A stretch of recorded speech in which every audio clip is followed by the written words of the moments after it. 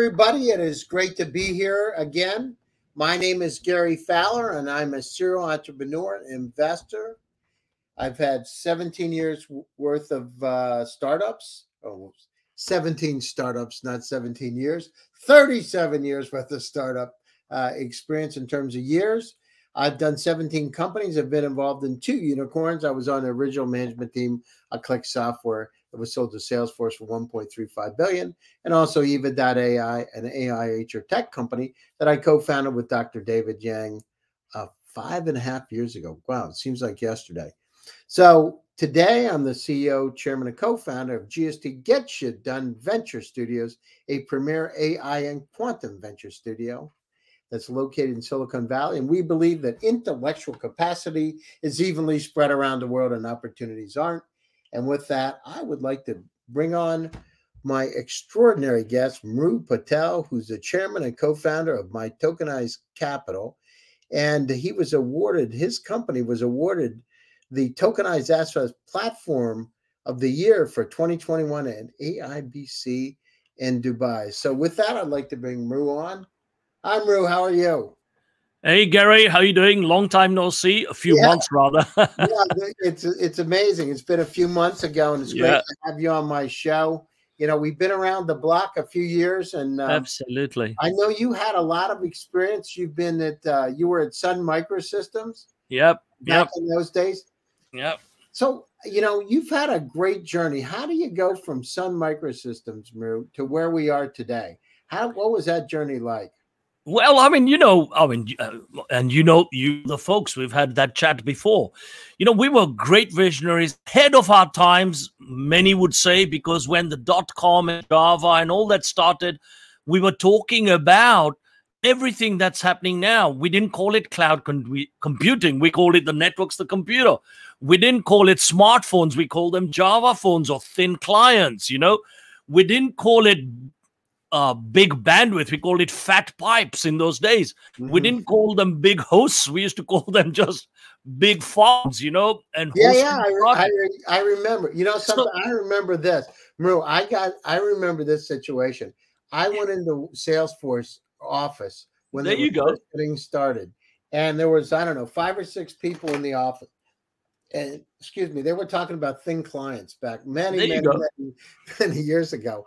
And I'm thinking to myself, this is interesting, but what about ACT and some of these other tools that were out there? And I remember in there, and they said, this guy's a genius. Mark Benioff is a genius, you know. And there you go. So where do I, from there, you were saying, so being right at those days and being involved with the really early start, I said, okay, I had enough of corporate life. I said, let me get to my passion, which was real estate investment. I set up 2 investment funds, exited it. And then in the last crisis, I said, now how do I bring all of this together? And I had a very good, clear vision, even 10 years ago, saying, you know, banks have got to be disrupted. People need banking rather than banks. Social media, the big tech are taking advantage of us, the product, us, the client. We've got to change that model. People looking and seeing advertising through the digital media, that model's got to change. And just how I did the real estate investment, I said, you know, what we are doing was taking real estate, making them into real pieces, different shareholders, into SPVs, and selling them to share the profit better than a traditional REIT or an investment fund where there's too many middlemen, too many costs. So I said, how do I bring all of this 3 things together into a tokenized asset platform whilst sharing the profit back with all the community? So that's the model we created with My Tokenized Capital, using all the technologies, using AI blockchain for our community rewards protocol, for our active interaction protocol. So anybody who interacts with the platform will get paid for. So even if you're watching an ad, you get paid for. If you're doing a like, share, comment, you get paid for. If you're buying something, the creator gets more money and the community as well gets the finance shared. So from transaction fees, ads revenue, etc., all gets shared. And what we are trying to do now with that model is to take it to the next level and increase by bringing the whole metaverse side of the NFT movement. I don't like the word NFT, by the way. I call it any asset. And it shouldn't be just piece of art, music, whatever. It should be absolutely any asset. And also that market, I think, is Hey, not right. I got a question for you. Okay. Go for it. Now, you got to tell me, I've seen some really kooky things, right, that they've had NFTs. And I've heard about it because I actually met some of the people that have had them. I mean, literally, they had this one group, rock group, put up some, a face on, make it, on a picture, and drew a face on it, and they got like $500,000 for this thing.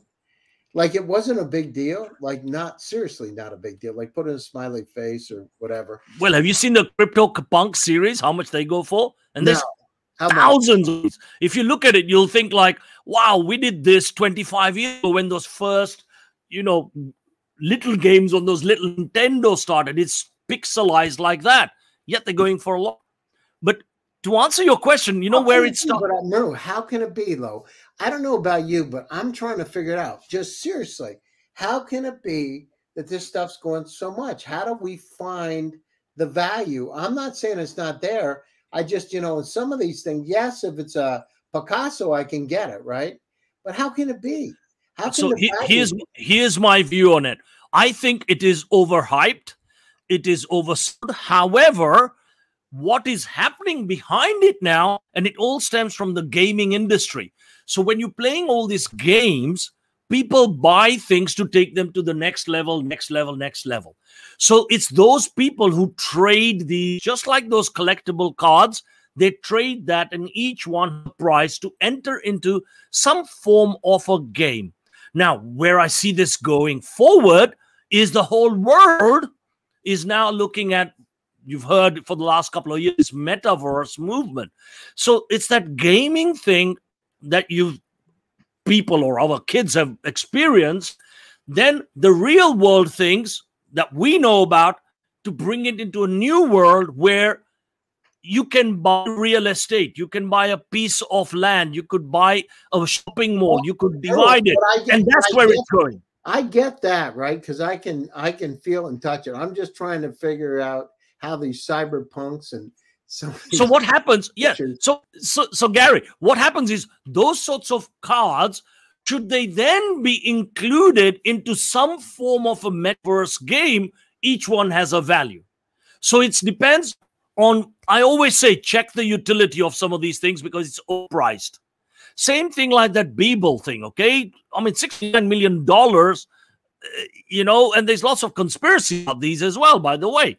But $69 million for a digital piece of art of 5,000 pieces joined together. It's all down to what the buyer is going to do with it.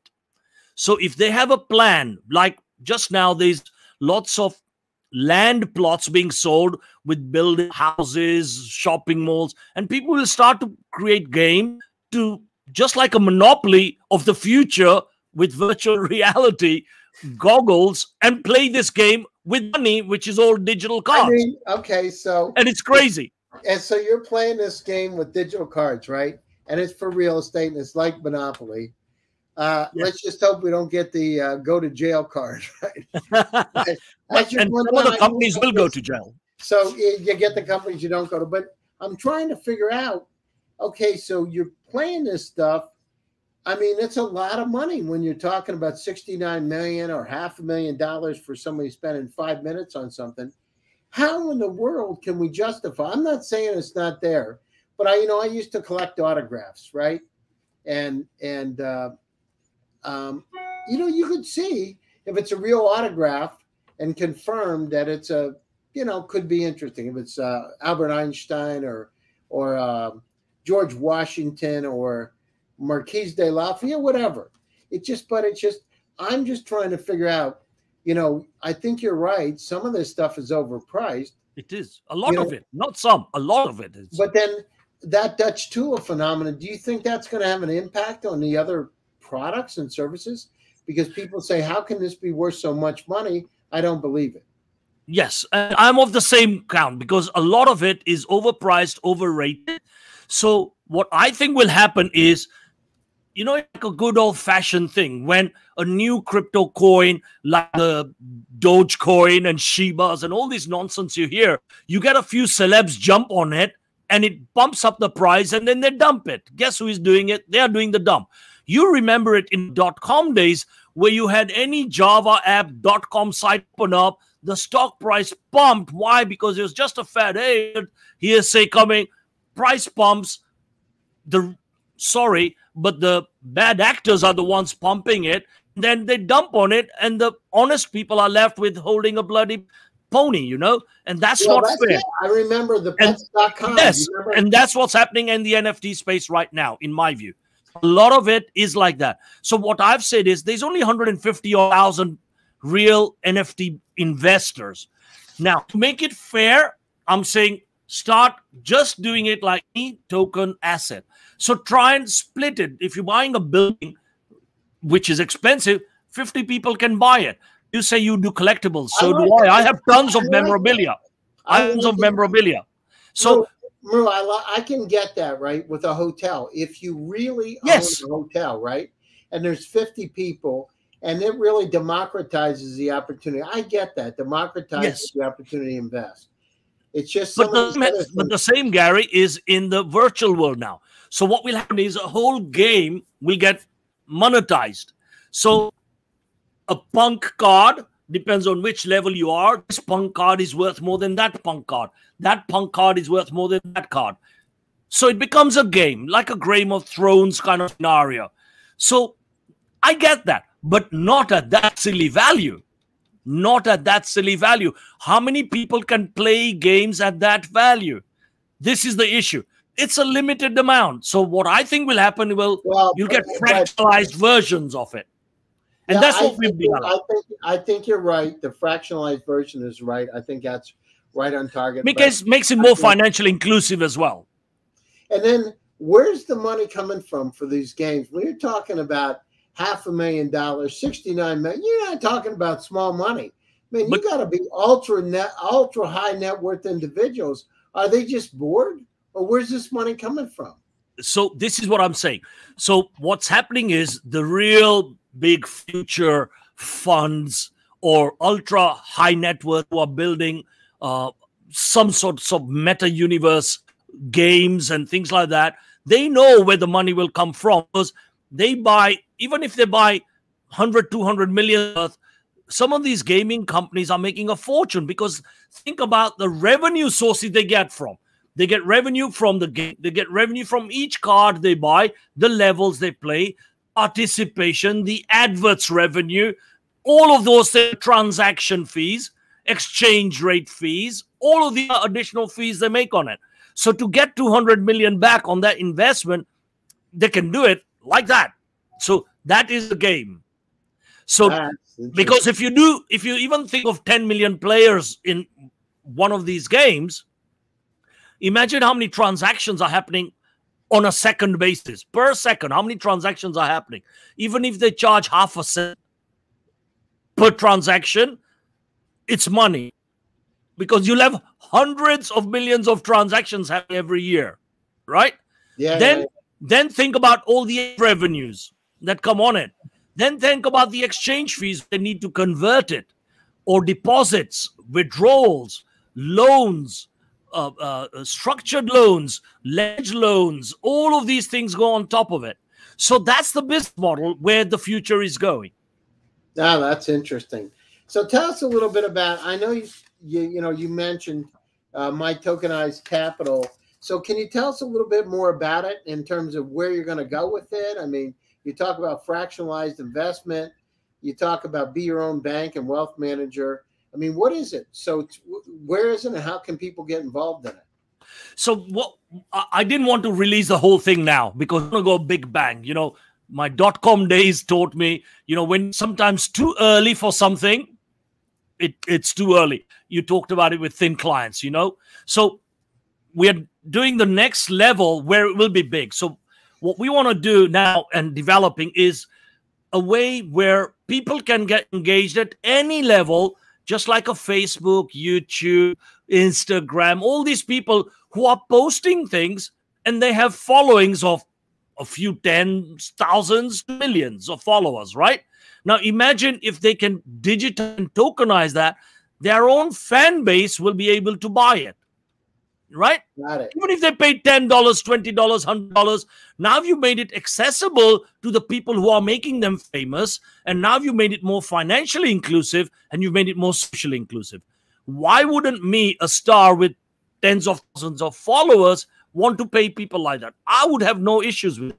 If they like it, share it, comment it, I would have no issues with it. So we've tokenized all of this into our two protocols that I mentioned, Community Reward Protocol and Active Interaction Protocol. So all the revenues, everything, I'm going to disrupt this with 80% going out to the public, to the community, 80% going out.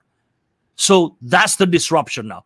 So the little people who just doing likes or sharing or something can at least eat, even if they eat $1, you know, in some parts of the world, that's fantastic. But you've made it financially inclusive. And then be your own bank and wealth manager. If they're doing this, they'll have their own wallet. They don't have to go to middlemen and pay banking fees. And in some parts of the country, it's between 5 and 10% to do remittances. And it's stupid, right? It's a lot of money. Or even $2, $3 for doing remittances is a lot of money. I know Western Union and all these guys do at high cost. But now if you've got this technology, which is totally decentralized, transaction fees are in the 0.004 cents. Why are you charging so much? So give the money back to the community. And that's what we've taken the challenge to build for the last 2 years. And we're nearly there. That's great. And when's it going to be out? January.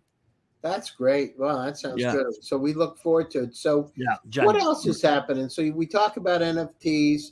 You mentioned Shiba and Dogecoin.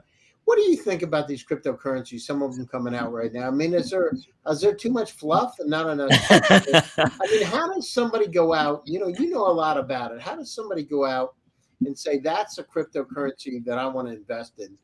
Which, how do you make that determination? I mean, I get this asked all the time. My answer to this is what, like 10,000 plus coins out there, right? I would say 95% of them don't even have any form of utility for a start. So if you can't use it, there's not going to be any transactions going on around it. So what are you reliant on? You're reliant on some famous people who pump it and dump it.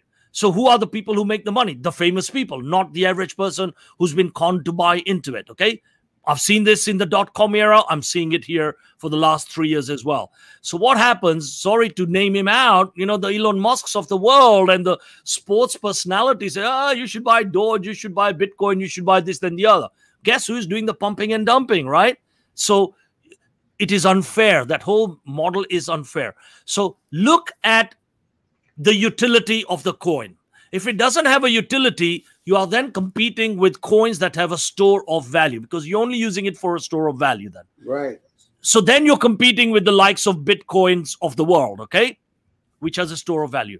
By utility, I mean, if the coin or the blockchain technology is doing something and has a transaction model to it, and a lot of them do, like the Ethereum, Solana, Matrix of the world, etc., they have some utility going on. Those are the ones to buy because it's now run as a business rather than a fashion coin.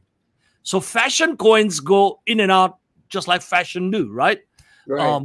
And stay away, my view, unless you want to gamble, then go for the gamble. If you're a gambling type of an investor, do the gambles.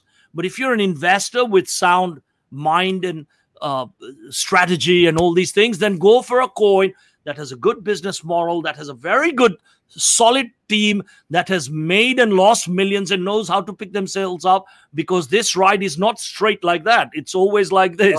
And like this, right? I mean, it goes up and down and up and down, right? So you should know the team who has been through that themselves to know how to manage money and how to get themselves in and out of those situations. No, and 99% don't, unfortunately.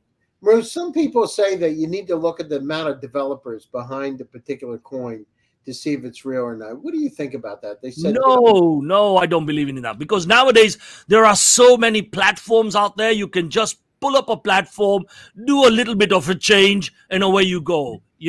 And to get a blockchain platform, it's all open source. So you just pick up a good open source hub and you put in your bits on it on top, and away you go. I mean, it's not that difficult. So Really isn't. So it doesn't really matter. Which, if you look at it today, you mentioned Shiba coin and some of these other coins. I mean, if you look at it, what would you say it's like? And we're not trying to be a financial show, but I mean, of course, Bitcoin and Ethereum.